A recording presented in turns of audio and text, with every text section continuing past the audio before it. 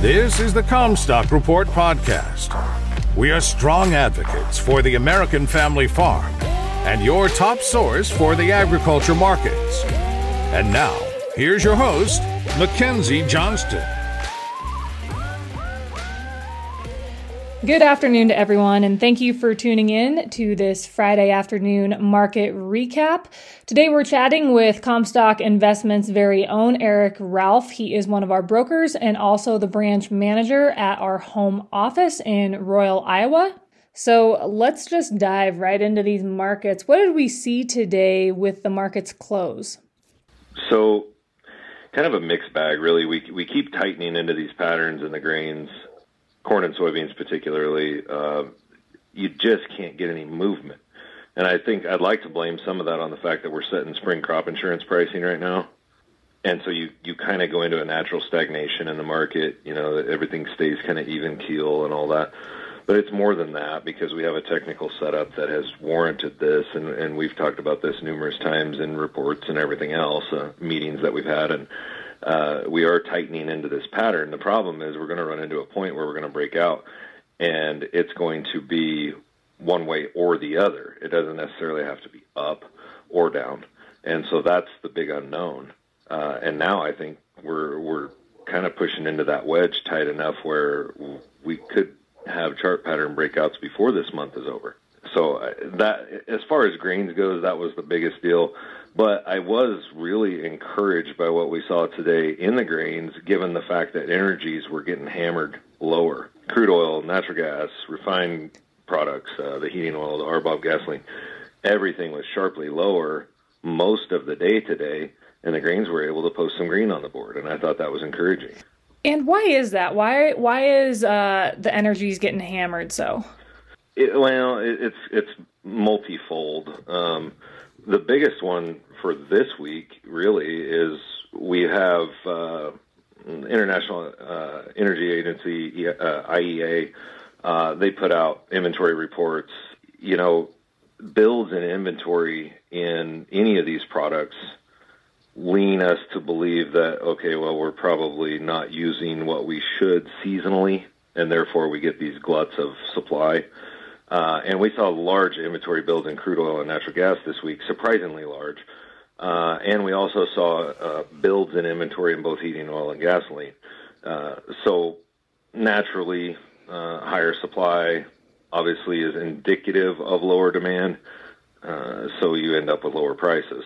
And I think that was the primary driver this week. And then everything else just kind of falls in underneath that. Mm-hmm. Relationship with China, what's going on with Russia, everything starts weighing in, and what's the global demand going to be like, and what's the movement going to be like. And China is the big buyer of energies, and if our relations with them are hindered because of everything that's been going on, instigated by the whole balloon debacle, then what's are they going to be shopping U.S. energies?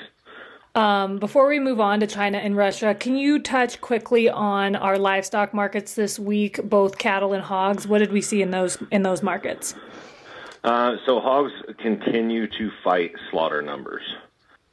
You can kind of pick and choose your data points, and even on a day when you have a sharply higher cutout, even maybe a little supportive cash trade, it boils down to what are the numbers looking like. And as long as the market is seeing high levels of slaughter numbers, it's going to be difficult to get any traction in the hogs because it's telling us that the supply is plentiful.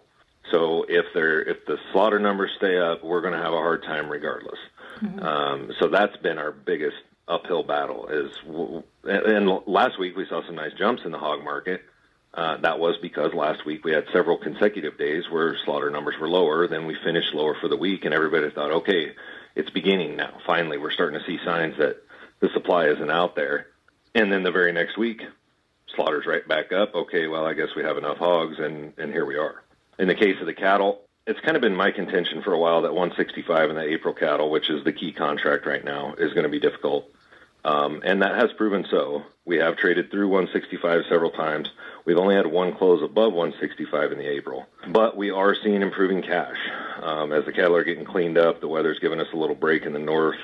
We're seeing, significant amount of 162 trade in Iowa. We're seeing $2 to $3 higher dress trade, particularly in Nebraska. The cash market is going to be the driver, has been for quite a while. And now we add in the wrinkle that we're seeing sharply higher box beef. And I think that's a bit holiday relative. A lot of the box buying is being done now leading up to Easter, and everybody seems to favor that, well, Easter hams will go higher. Ham's not the only alternative, and so we are seeing some of those choice cuts increase as people start preparing, and really, we're only about a month out from starting to build up inventories for grilling season. So yeah, the live cattle market looks good. Feeder cattle are struggling a little bit. We haven't made new highs in many of the feeder cattle contracts for a while, but they have been outpacing the fat cattle leading up to this week, so it'll be interesting to see how that plays out next week. Why do you feel that feeder cattle are struggling a little bit? I'm probably in a minority on the feeder cattle side of things. I think that we saw a lot of light calves hit the market early, and guys were paying at the time what we thought was a heck of a premium for them. But as it turned out, the market kept accelerating, and probably at a higher pace than it should have, because corn was dropping back a little bit. When corn starts going sideways to lower, feeder cattle are the beneficiary. And so we saw this kind of perfect recipe over a few-week period where cash in the barns was going sharply higher. There wasn't a lot of inventory out there because a lot of the sales were fighting weather issues and everything else. And so you had a limited supply going out and what seemed like really high prices for these stockers and lightweight calves. But then the larger feeders that were acquiring that inventory realized, the market kept moving. And so now I think you've got stockers that have packed on a few pounds going back to the barns. And now I think you have this recycle of inventory. And typically when that starts happening, that kind of pumps the brake pedal a little bit. So cattle on feed report next Friday. What are you expecting? Well, until we see average estimates, which won't come out until probably Tuesday, it's a little hard to pinpoint. But I mean, we're likely to see lower placements. It's just the nature of reduced herd size. With those limited numbers for a couple weeks, I think leading up here, we could see, even if the estimates come out a little bit optimistic, we could still outperform that just because of what was going on in January. And that's something I think a lot of people lose sight of. This report comes out on February 24th, but it's numbers as of February 1. So we have to look back to January and go, okay, what were we seeing in January? Well, we had a lot of special sales coming off a 2-week break to start the month, because a lot of barns are closed for Christmas and New Year. So then that first week following New Year, when the barns are open, that's one of the hottest weeks of the year to be selling feeder cattle. But then after that, weather took over and we kind of hit the brakes. So it'll be interesting to see how that plays. There was some big sales going on, OKC, Joplin, some of the big players that were selling record numbers during those special sales during that first week. And, that could offset some of the weather issues that we had in other places, but I doubt it. But it'll be interesting to see where the estimates come out. We should be printing those numbers by Tuesday or Wednesday next week. So let's circle back to China really quick. They're threatening to retaliate against U.S. because we blew their balloon up. How's that going to impact the markets? What could we see play out here? Well, we're already seeing some of it. There are things that kind of, market-wise, you can read things if you know what the primary driver behind the movement is. And one of those is cotton. China makes the U.S. cotton market, and hands down, by far and away, the biggest consumer of U.S. cotton. And the cotton market has taken a pretty good hit just since all this has started. I mean, we've watched what looked like a really nice uptrending, probably going to accelerate market drop off. In the case of the front month cotton, I mean, we moved from 87 cents to 80 cents in a week. That's a big drop. So you're starting to see some little indicators of caution, at least, much like when Russia invades Ukraine. The crude market was the first to report that.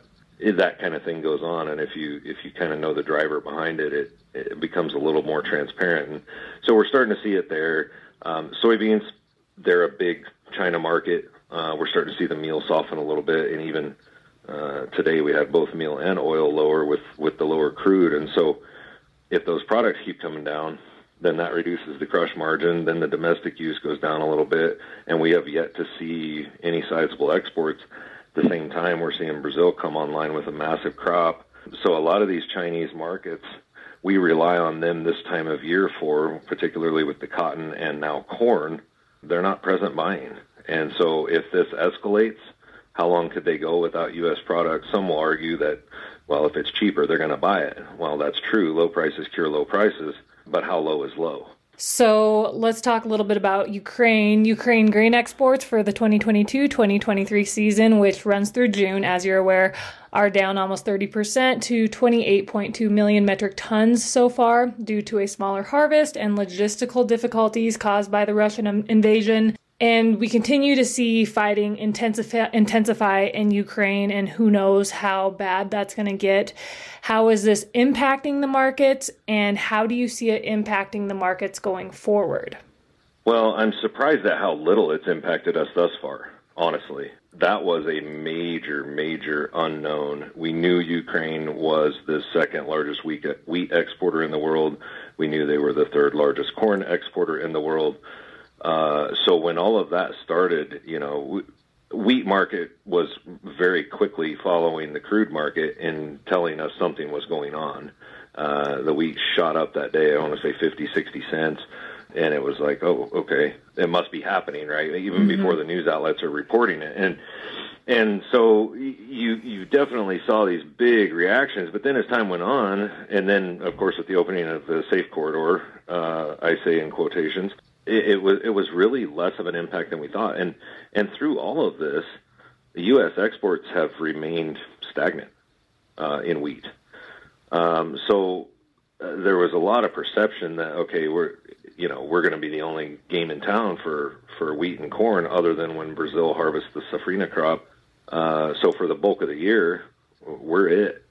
And it really didn't make much impact. The safe corridor gets open, you've got bottled up ships, they start moving. That obviously, creates a bit of a glut for a brief time, and then things kind of get on a normal pace. Well, then that's kind of deteriorating, but at the same time, we don't see big shoppers coming to us, when their supply is not going out either. And so it's been a bit of a surprise, but moving forward, I would expect that at some point, the likes of China are going to get into a situation where there genuinely isn't an alternative. But that goes back to the prior question, and how bad do these relations hurt that working relationship? Remains to be seen. But we do know through contacts in Ukraine that they're not going to plant near as much. They're not able to move near as much. If they can't move it, they won't produce it. And so it's just a trickle-down effect that could take 3 or 4 years to fully recover from. So you talked a little bit about wheat. NOAA updated its 3-month outlook for March through May, and it shows odds favoring above normal rain likely for much of the western Corn Belt and all of the eastern Corn Belt. However, things are not looking too great for the western third of the Central Plains, the panhandle of Oklahoma, and also the western 2/3 of Texas. How's this going to impact the wheat market? Well, I think we're already seeing a lot of it. I could rewind, let's say 3 to 4 years, and Chicago wheat, which is the SRW wheat, would hold $1 plus premium, say 80 cents to $1.20 over the KC for a time period of a few years in there. And right now, I'm looking at new crop prices, and KC's got $1.02 premium over the Chicago. And I think that's legit. The HRW country for the KC wheat is exactly what you're talking about. The drought's going to continue. The pressure's going to stay on there, and they just can't seem to catch a break. Whereas your SRW country, a lot more moisture, seem to be in a lot better shape. So you're already starting to see some of that. And the one that is a bit of a head scratcher now is, what does this mean for spring wheat planting? Because a lot of these areas that spring wheat has grown have had significant snowfall. As that melts, places like North Dakota, where you do see a lot of spring wheat planted, they don't have good runoff, and the water stands, and that could be more of a wild card. And you're seeing a little bit of that priced in too. You've got May spring wheat up at 923, holding a 50-cent premium to the July KC. So the market is already pricing in some of these scenarios, but wheat does have 9 lives, and it's going to be April before we have any kind of real idea what it's going to look like, especially in the Western Plains. So for now, it's kind of the market's priced in this dollar premium. They'll probably hold that, let it see how it plays out for a little while, and then try to make a decision when it gets a little closer to emergence and we start to see some of these conditions. With this NOAA updated outlook, things do look pretty good for the Corn Belt when it comes to moisture. How are we going to see that impact the markets? I think it's going to happen sooner than later. A little bit of my fear. That update alone, now we're starting to get into meaningful time frames. So the last 90-day update carried us through April. Well, yeah, April matters, but not like May, and certainly not like June, July, August, or September. And so every time that comes out and you get more people leaning towards either neutrality or even a shift into a full El Nino from this current La Nina phase that we've been in now for over 2 years, I think people are going to be more willing to lock up break even and slight profit levels. So then that puts pressure on the futures markets. So with regards to corn and soybeans, it's going to be very interesting. There's obviously a lot more factors, but that one in particular, that could start to gain a lot more traction, especially after this most recent release. And then the next one to come, that covers the June time frame. Now we've encompassed all of the planting and starter period. Yeah, very significant, and definitely want to keep a close eye on this, because if the next one comes out like this one, then you're going to see a lot more hedging, market sell pressure. So the USDA issued their long-term outlook for global ethanol, and it was quite a long report. But with that being said, what were your key takeaways from that report? The key takeaway for me was that they are really looking at increase in biofuel usage. This renewable fuel standard changes that'll come over a course of several years. I think they tried to project to 2030, and during that time frame, with the expansion in the EV market and everything else that we're facing, that's creating a lot of headwind really for the ethanol industry. They are really banking on expansion, and it's about gotta be through minimum mandates. And so that definitely was the key takeaway. They've almost projected things to occur in a manner that would indicate mandatory E15. One last question. Are there any notable stories coming out of South America to watch right now? The biggest thing right now is traders are banking on the idea that there are going to be issues moving through the next 30 or so days. So what are those issues? Right now, Brazil, southern Brazil, it's drought. Argentina, it's been drought. Everybody knows about those. Now they're kind of banking on the idea that this soybean harvest is going to go slow enough that then the safrinha corn will be late in going in the ground. And so that is something that I feel has been giving a little bit of support to the corn market and a fair amount of support to the soybean market. However, they are now in full swing. At last report that I heard, they were about 25% harvested. That's been a few days ago. That alone stresses their logistics. Their ports are maxed out, their roads are maxed out. And so it is literally just as fast as they can get it out to sea, they are doing so. And we'll start to see that ship activity reflected in the tracking maps that we'll watch over the next several weeks. But the idea of delays impacting availability on the global cash market is probably the biggest storyline right now.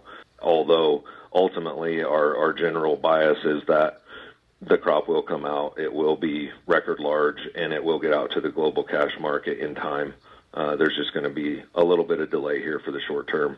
Is there anything else you want to touch on with the markets before I let you go today? I guess one thing that we've seen here in the last several days is coming preseason, before Brazil was even planted, the USDA was looking for Brazil and Argentina to combine for about 200 million metric tons of soybean production.